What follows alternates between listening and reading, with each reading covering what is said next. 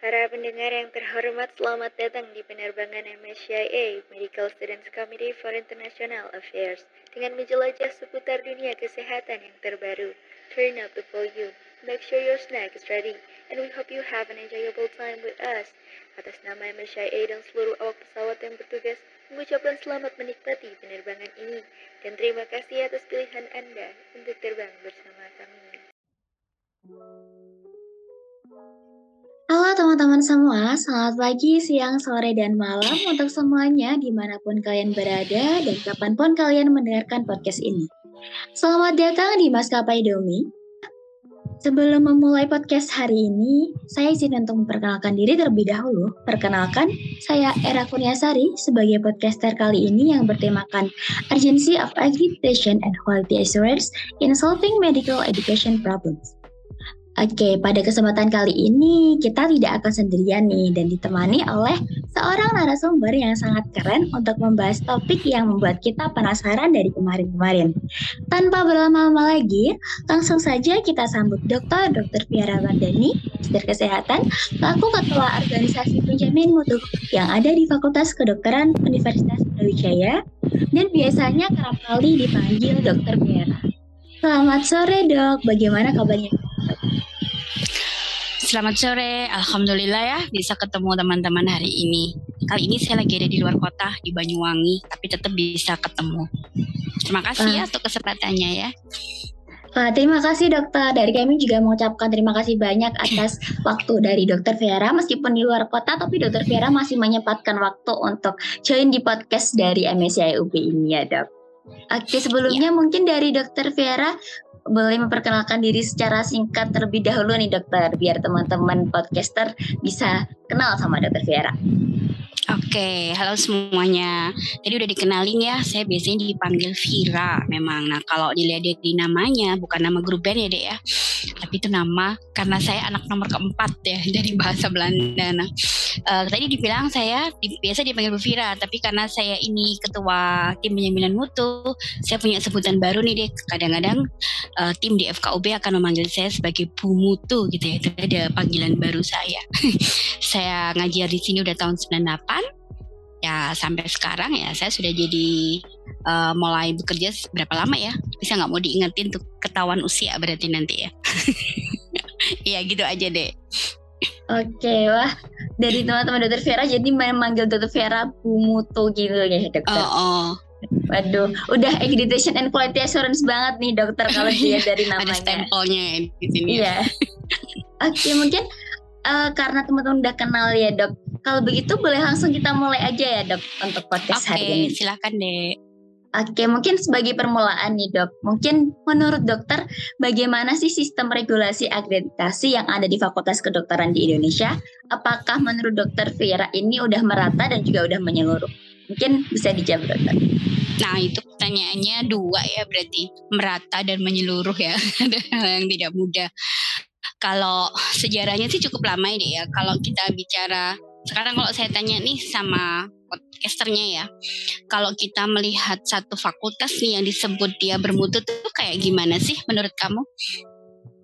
Oke, mungkin kalau menurut saya bisa menciptakan, mungkin kalau khususnya Fakultas Kedokteran ya dokter, bisa menciptakan tenaga kesehatan yang bisa bermanfaat bagi masyarakat dan juga kompeten, seperti itu dokter. Oke, jadi yang dilihat luarannya kan ya. Jadi kalau kita bilang Fakultas Kedokterannya keren loh ya, itu berarti kita akan melihat profil dari lulusannya. Nah, kita memang ada satu perbaikan di tahun 2019. Indikator atau standarnya itu udah mulai fokus ke luaran. Luaran itu artinya hasil ya. Jadi nggak hanya melihat dosennya cukup nggak, fasilitasnya cukup nggak. Nah, kita mulai dilihat di luarannya.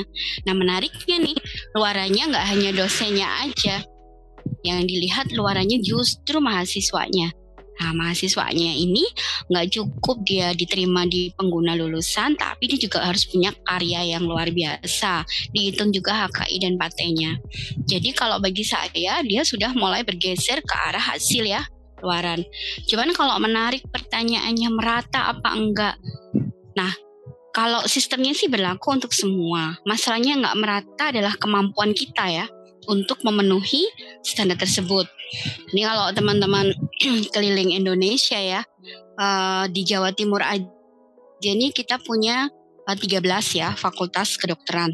Kemudian yang di wilayah 5 ini kita masih sangat kekurangan dokter ya. Ini masih di Jawa Timur loh ya. Kita belum menuju ke wilayah yang jauh terpencil. Jumlah dosennya juga masih kurang. Jadi permasalahannya bukan pada regulasi akreditasinya sudah bagus atau tidak, tapi kita ini yang secara keseluruhan kita masih belum mampu merata ya pemenuhan dari kapasitas kita untuk memenuhi standar tersebut ya. Termasuk kalau kita diminta untuk menerima mahasiswa dari daerah yang tertinggal, nah itu juga pasti kita harus tetap menerapkan standar mutunya. Kurang lebih gitu deh. Kalau sistemnya sih udah mulai oke gitu ya. Cuman, nah kalau masalah merata bukan sistemnya nih. Kita semua punya PR ya, karena Indonesia ini negara yang paling gede ya, dari ujung barat ke ujung timur. Nah itu PR kita bersama. Gitu ya deh ya. Wah, oke dokter. Jadi yang tidak merata itu adalah kemampuan kita untuk memenuhi ini ya dokter, wilayah-wilayah di Indonesia. Karena di Jawa Timur sendiri juga masih banyak kekurangan tenaga kesehatan. Jadi ini bukan dari sistemnya yang kurang bermutu, namun ini sebagai PR untuk kita semua untuk mengerjakan, memeratakan dari seluruh tenaga kesehatan yang ada di Indonesia. Seperti itu ya dokter.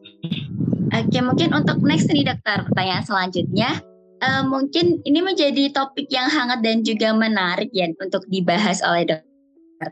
Menurut dokter sendiri, bagaimana pendapat dokter terkait dengan moratorium penerbitan izin fakultas kedokteran dan pencabutannya nih dokter? Karena hal ini akan berdampak juga kepada kualitas atau penjaminan mutu di pendidikan kedokteran yang ada di Indonesia.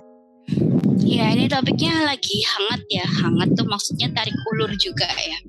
Antara tadi seperti saya sampaikan jumlah dokternya kurang nih, gitu kan. Terus kemudian kita diminta nih buka selebar-lebarnya. Kalau sekarang nih berapa satu kelas? 80-an ya, 90-80 deh ya. Iya benar. Ya, nah ini karena FK ini udah akreditasinya A deh ya. Kita diminta nambah dari 250 per tahun itu jadi 300. Bayangin kamu tambah 50 orang. Nah, kamu rasakan kalau untuk memenuhi itu pasti kita butuh dosennya jauh lebih banyak juga ya. Skill labs-nya, kemudian laboratorium yang lain sama fasilitasnya.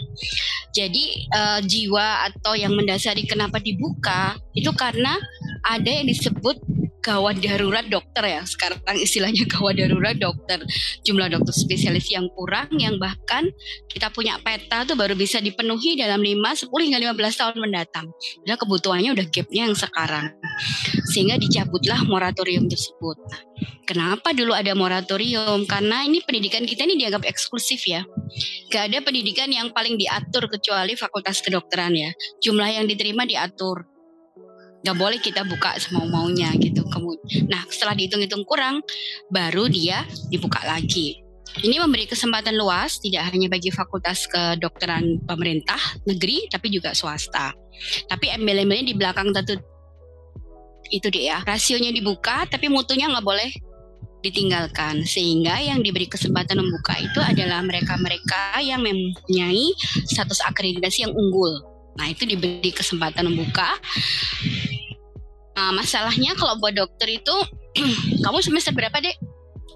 Dari saya semester 3 dokter. Nah semester 3. Ntar yang paling sulit tuh kalau jadi dokter adalah semester-semester ketika dia harus bertemu dengan pasien. Nah, sehingga masalah yang kedua bukan cuma fasilitasnya yang kurang, case-nya yang kamu hadapi juga harus banyak. Jadi meningkatkan ini nggak cukup FK-nya yang dibuka deh. Rumah sakit pendidikannya juga harus memperluas juga. Nah itu PR-nya double ya. Meningkatkan mutu di fakultasnya, menambah dosennya, sama rumah sakit pendidikannya juga harus siap. Jadi missionnya adalah misi bersama ya. Bagaimana kita mampu memenuhi kebutuhan pelayanan kesehatan di masyarakat dengan tetap menjamin mutunya. Gitu deh ya. Kalau yang negatif-negatif sih ada kekhawatiran deh bahwa nanti kalau dibuka ini terus apa ya, cor-coran, ini bahasa Jawa ya, bahasa Indonesianya apa ya dia? Cor-coran gitu. Nah karena yang dikhawatirkan itu kan, ini quote per quote kita boleh ya bicara honestly ya, bahwa orang melihat ini kayak satu lahan bisnis ya deh ya. Karena keinginannya besar. Kalau FK ini rasio yang mendaftar sama yang diterima itu besar sekali deh. Jadi yang pengen tuh besar. Nah, kalau ini dibuka besar-besaran tanpa ada kendali kan, bisa juga kita tidak melindungi masyarakat yang orang tua yang pengen anaknya di fakultas kedokteran. Jadi itu mungkin isu yang bikin orang agak khawatir, jangan-jangan jadi satu sense bisnis ya, kita buka ini luas karena akan mendatangkan banyak keuntungan ya bagi para penyelenggara. Tapi sebenarnya misi utamanya bukan di situ. Gitu ya, Dek ya. Wah, oke dokter. Mungkin saya untuk menyimpulkan sedikit ya dokter. Jadi kenapa nih kok dari penjemputannya sudah dibuka? Karena ada kalau disebut tuh gawat darurat dokter seperti itu ya Iya. dokter. Jadi dicabutlah moratorium tersebut. Jadi fakultas kedokteran ini kan eksklusif ya. Jadi seleksinya itu juga susah ya dokter untuk masuk fakultas Iya. kedokteran. Jadi rasionya dibuka tapi kualitasnya tetap nggak boleh menurun nih dokter. Jadi FK ini nggak cukup dibuka aja, tapi dosennya perlu ditambah, lalu Iya. pendidikan rumah sakit pendidikannya perlu juga ditingkatkan, dan juga untuk lab-lab dan juga ruang ujian seperti itu juga perlu perluas seperti itu ya dokter, jika ingin menambah mahasiswanya. Lalu yang menjadi PR bersama kita juga ada kekhawatiran dari beberapa orang untuk ini mungkin jangan-jangan dibuat lahan bisnis ini kalau dicabut moratorium. Seperti itu ya dokter kesimpulannya. Oke, mungkin langsung masuk nih dokter ke pertanyaan berikutnya ya dokter. Oke. Salah satu alasan terdapat moratorium ini kan dikarenakan banyaknya lulusan dokter umum yang menganggur ya dokter, dan masih kurangnya dokter spesialis. Mungkin apakah faktor yang menyebabkan hal tersebut terjadi, dan bagaimana sih dokter relevansinya dengan penerapan accreditation and quality assurance di Indonesia ini? Kalau istilah menganggur itu kan istilahnya apa ya? Kita bisa perquote ya. Kalau tadi kita bilang tuh sebetulnya rasionya kurang deh ya. Cuman kalau kita bicara rasio itu kan rasio in general. Tapi kita punya satu masalah lagi, distribusi yang tidak merata. Nah, jadi produksi di satu tempat banyak, cuman di beberapa tempat yang membutuhkan dokternya nggak pergi ke sana. Jadi kalau istilahnya kita sering membahas ini, dokter itu juga manusia ya. Juga manusia, artinya ketika dulu kita sempat ngobrol, kenapa insinyur nggak diatur ya penetapannya dia mesti kerja di mana? Nah, kalau dokter sama guru tuh yang diatur ya. Kita boleh dong kerja di tempat yang kita suka. Jadi permasalahan pertama, kenapa ada kesan menganggur? Sebetulnya tidak, tetapi karena distribusi yang tidak merata. Kenapa tidak merata? Satu, tidak meratanya pembangunan ekonomi kita deh ya, sehingga beberapa daerah kalau kamu lihat tuh bahkan ada puskesmas yang nggak punya dokter loh. Gitu ya, ada yang kalau kita mau menurunkan bahan itu mesti ke bukit, helikopternya turun terus kita ngambil. Sementara di sisi lain tiap berapa kayak Indomaret gitu deh ya, tiap berapa meter kita udah lihat ada tempat praktek dokter. Jadi kita punya masalah besar di distribusi, dan distribusi itu bukan hanya masalah niat dan keluhuran budi dokter, tetapi apakah fasilitas untuk dia bekerja itu juga bisa melindungi dia dan juga support sistem sosialnya. Lalu apa hubungannya ya sama standar mutu nih ya? Nah, kita tuh di salah satu di mutunya kan akan bertanya pada kepuasan pengguna. Yang kepuasan pengguna itu orang-orang yang mempekerjakan dokter. Nah, itu menjadi salah satu indikator apakah lulusan kita sudah cukup baik. Artinya kalau dokternya nganggur gitu deh ya, terus kemudian nggak dipakai ya berarti kita nggak bagus dong ya. Itu yang kenapa kita sekarang menambah satu indikator dari kepuasan pengguna terhadap kompetensi kita. Nah itu jadi kalau kita melihat cuman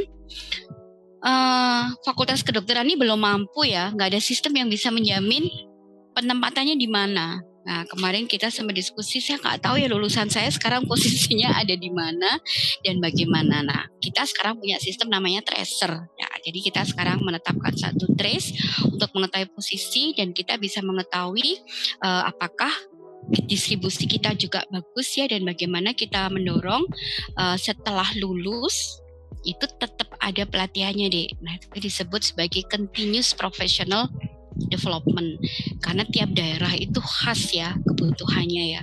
Kebutuhannya maksudnya mungkin kalau di sini subspesialis banyak ya deh ya, dikit-dikit kita bisa merujuk, tapi kok di daerah wah dokter harus jadi Superman ya, superhero, mampu tuh kelola semua. Ini satu cerita, tapi udah lama sih ya. Dia sekarang udah jadi dokter bedah. Jadi dulu dia di daerah itu bukan dokter bedah deh ya, tapi harus membedah. Karena nggak ada dokternya. Terus kalau bedah itu ruang bedahnya pun nggak bisa steril. Di sebelahnya ada ayam berkokok ya, katanya bisa ayam bertelur di situ. Jadi tapi kalau nggak dibedah nanti juga bisa terlambat ya penanganannya karena menunggu untuk diterbangkan atau harus menyeberang. Jadi kembali pada masalah memastikan distribusi yang bukan hanya tanggung jawab dari Fakultas Kedokteran saja. Gitu ya. Oke, baik dokter. Jadi sebenarnya ini nggak banyak yang menganggur, tapi persebarannya ya dokter yang tidak merata lagi masalahnya. Jadi bahkan di Indonesia tadi dari dokter Vira ada puskesmas yang nggak ada dokternya ya. Saya baru tahu dokter ini. Dan juga untuk distribusi itu bukan masalahnya saja ya dokter untuk mengatasi hal tersebut. Jadi kalau dilihat hubungannya dengan HUA itu, dari dulu itu Fakultas Kedokteran nggak ada sistem yang bisa menjamin mereka ditempatkan di mana, terus sekarang kerja di mana, seperti itu ya dokter. Dan sekarang itu sudah ada sistem untuk hal tersebut dan juga bisa melihat apakah distribusi kita ini sudah merata. Lalu kita juga ada pelatihan meskipun jadi dokter, jadi dari kualitasnya pun juga tidak menurun dan juga tetap update seperti itu dokter. Mungkin untuk pertanyaan selanjutnya ya dokter, ini menyinggung terkait dengan dokter di daerah terpencil tadi ini dokter, yang masih sangat kurang. Menurut dokter, upaya yang bisa dilakukan untuk mengatasi hal tersebut itu apa ya dokter? Ini tuh masalah yang sangat klasik dan kalau kita bilang old historical ya, dan nggak hanya di Indonesia ternyata. Di negara maju pun juga masih terjadi. Kita sampai pernah mengkaji ini masalah motivasi, masalah niat baik gitu ya, atau ada masalah yang lain. Satu, yang pertama adalah kita tidak bisa menuntut semua orang tuh jadi malaikat gitu kan ya, bahwa dia bersedia untuk ditempatkan dengan segala kekurangan. Karena sebagai manusia pasti juga ada hal-hal yang harus bisa dijamin. Jadi kalau kamu ditempatkan daerah terpencil itu sebetulnya jaminannya pasti lebih tinggi ya. Dari sisi insentif, kemudian ada berbagai assurance buat Anda. Cuman kadang-kadang kalau berpikir risikonya seberapa besar ya? Risikonya seberapa besar dan kemudian apakah itu cukup ya untuk menjamin posisi kita? Maka yang kedua adalah kembali kepada bagaimana seluruh pemerintah daerah ini memastikan bahwa mereka memeratakan pembangunan dan memastikan kebutuhan untuk fasilitas pelayanan kesehatan itu sesuai ya. Satu teman saya wawancara, kenapa kamu kok nggak kembali? Nah, saya akan percuma sekolah spesialis tapi di sana nggak ada peralatan saya untuk bekerja sebagai spesialis ya.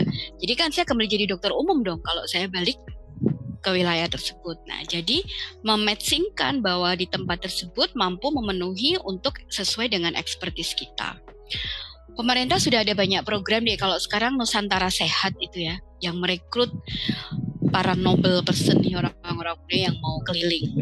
Tapi buat saya sebetulnya kita tidak bisa menuntut hal-hal tersebut ya, karena kapan hari juga ada kisah sedih bagaimana perawat dari Nusantara Sehat ini harus meninggal karena ya di daerah Riau itu kan ombaknya gede deh ya, harus naik kapal pergi ke sana, nah malam hari, nah itu kan tidak ada jaminan keamanan. Jadi yang pertama adalah assurance dari facilities, kemudian assurance dari keselamatan tersebut, dan kita memastikan juga insentif buat physician maupun yang lainnya itu sesuai, serta penempatannya berdasarkan pemetaan. Pada daerah-daerah tertinggal itu kita menggunakan model untuk wajib kerja ya. Kalau ada di dulu tuh zaman saya namanya PTT deh. Jadi kalau habis lulus itu dokternya wajib ditempatkan di satu wilayah tertentu. Begitu juga kalau lulus spesialis. Dan sekarang kita lagi mendorong putra daerah. Nah, kalau putra daerahnya yang sekolah, harapannya dia kembali ke tempatnya. Nah, tapi ini juga masih ada kendala gap dari kualitasnya. Nah, ini PR-nya kan jadi panjang ya. Akhirnya, berarti pendidikan di daerah-daerah itu juga harus ditingkatkan toh. Nah, PR-nya cukup antara kemajuan wilayah, kemampuan kita mengupgrade mereka, dan juga bagaimana kesiapan wilayah dalam memfasilitasi agar dokter ini bisa berperan di daerah-daerah tersebut. Gitu deh. Oke, baik dokter. Wah, ternyata nggak hanya di Indonesia saja ya dokter yang mengalami masalah tersebut, tapi di luar negeri juga ya dokter. Sama aja. Jadi ya. Iya, jadi perlu assurance quality dan juga assurance kesehatan seperti itu ya dokter. Oke. Jadi kita nggak bisa menuntut manusia untuk jadi angel ya berarti dokter, nggak bisa Oh menuntut enggak. manusia jadi malaikat. Nanti angelnya Jadi kebanyakan deh, bingung. iya benar. Kalau di daerah terpencil jadi emang lebih tinggi jaminannya, namun resikonya yang diambil juga lebih besar seperti itu ya dokter. Lalu ada juga yang di wilayah tersebut itu tidak ada peralatannya, sehingga jadi dokter spesialis itu nggak mau datang ke wilayah tersebut karena nanti kalau datang tersebut tidak ada alat untuk membantu praktik, jadi percuma Iya. saja seperti itu ya dokter. Jadi perlu juga ditingkatkan fasilitas yang ada di rumah sakit atau layanan kesehatan yang ada di wilayah terpencil tersebut. Mungkin seperti itu ya dokter. Oke, mungkin Sekarang tuh pemerintah ada reformasi namanya, ya, termasuk reformasi pelayanan kesehatan. Jadi ada program besar yang sedang dilakukan dengan dia memetakan targetnya adalah di setiap pulau atau setiap provinsi itu harus ada rujukan untuk berjenjang. Jadi kita ada pusat otak di Jawa Timur nih, ada pusat otak juga di Jakarta. Kalau di nasional kan rumah sakit pusat otak nasional. Nah, kemudian juga akan membangun center-center itu ya masing-masing. Jadi kita menyelaraskan antara jumlah orangnya, keahliannya, sama kapasitas dari wilayah tersebut untuk menerima keahlian dan ditempatkan sesuai dengan pemetaan lah ya. Tapi kembali Indonesia ini the biggest island ya. Jadi negara kepulauan terbesar ya. Yang kalau kamu keliling Indonesia itu lebih mahal daripada kamu pergi ke Eropa. Nah, jadi itu ya tantangan utama kita juga ya, transportasi dan lain sebagainya. Kalau kangen nggak gampang, Skype kadang-kadang sama kayak gini ya juga nggak ngobatin kangen ya kan dia ya. Itu tambahan aja sih. Oke, jadi kita jadi makin tahu nih dokter dari podcaster. Jadi pemerintah itu udah ngadain reformasi kesehatan ya dokter untuk hal tersebut. Jadi menyetarakan dari jumlah orang, jumlah keahlian sama kapasitas yang bisa diterima di daerah terpencil tersebut. Oke, Iya. makasih dokter infonya. Sama-sama. Mungkin untuk selanjutnya ya dokter, ini apakah boleh disampaikan harapan dokter dalam rangka meningkatkan kualitas dan juga akreditasi di Indonesia?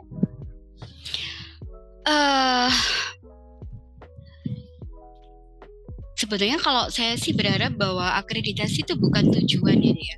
Akreditasi itu bukan tujuan sehingga kita itu tidak di-driven karena ada regulasi dan standar. Kalau seperti itu begitu rules-nya hilang kita nggak bagus. Tapi harusnya keinginan itu tuh datang dari kita, dari satu pengelola pendidikan itu bahwa kita memang harus baik. Nah, jadi tidak menjadikan akreditasi itu tujuan, tapi itu efek samping ya. Efek sampingnya keren ya. Itu efek samping dari keinginan kita yang baik sehingga kalaupun toh nggak ada stempel, ya kita tetap baik. Jadi harapan kedepannya itu supaya kita nggak punya siklus yang bagus ketika mau dilihat orang. Nah, itu istilahnya kok di mutu itu istilahnya kita namanya stage act ya. Stage act itu kayak kamu nih kalau mau ketemu sama pacarnya kan dandan gitu ya. Dandan. Tapi kalau hari-hari saya nyaman pakai daster kan ya.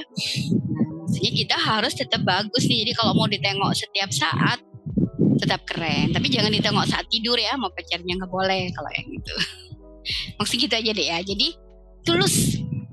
Karena mutu itu harus tulus. Kalau nggak tulus, nanti kita bisa menghasilkan sesuatu yang bukan sebenarnya. Wah, keren sekali dari Dr. Viera ini. Jadi jangan jadikan akreditasi sebagai tujuan, tapi sebagai side effect aja. Seperti itu ya dokter. Harus sadar jadi pengelola pendidikannya. Jadi meskipun nggak ada stempelnya tetap bagus. Jangan cuma bagus kalau mau dilihat orang. Seperti itu ya dokter. Iya. Oke, baik, mungkin setelah ini mungkin dari podcastnya sudah selesai dokter. Dari Dr. Viera mungkin ada closing statement nih yang terakhir banget buat teman-teman yang dengerin podcast hari ini. Closing statementnya ya. Jadi karena teman-teman adalah wajah masa depan gitu deh ya. Wajah masa depan sudah mulai segala sesuatu itu lebih cepat. Tetapi yang penting segala sesuatu itu bukan masalah cepat atau tidaknya ya. Tetapi bagaimana itu hasilnya itu memberikan kebaikan. Bukan hanya kita, tapi juga untuk semuanya. Dengan cara itu kita nggak akan mudah ya digoda ke kanan dan ke kiri. Itu aja. Makasih ya sudah diberi kesempatan join sama teman-teman podcaster di sini. Terima kasih banyak dokter. Jadi bukan masalah cepat apa tidak, tapi bagaimana hal tersebut membawa hal baik kepada seluruh orang gitu ya dokter. Oke, mungkin closing statementnya sangat menginspirasi sekali nih dokter Viera. Oke, karena udah ada di ujung podcast banget nih dokter. Saya terima kasih banyak kepada dokter Viera karena sudah berbagi ilmu nih dengan saya dan juga dengan teman-teman pendengar dari podcast MSI AEUP. Oke, terima kasih juga untuk teman-teman yang udah bersedia mendengarkan podcast ini dari awal sampai selesai. Dengan ini, saya Era Kurniasari selaku pemandu podcast kali ini izin pamit undur diri. Mohon maaf apabila ada salah kata. Sampai jumpa di podcast Maskapai Dome edisi selanjutnya.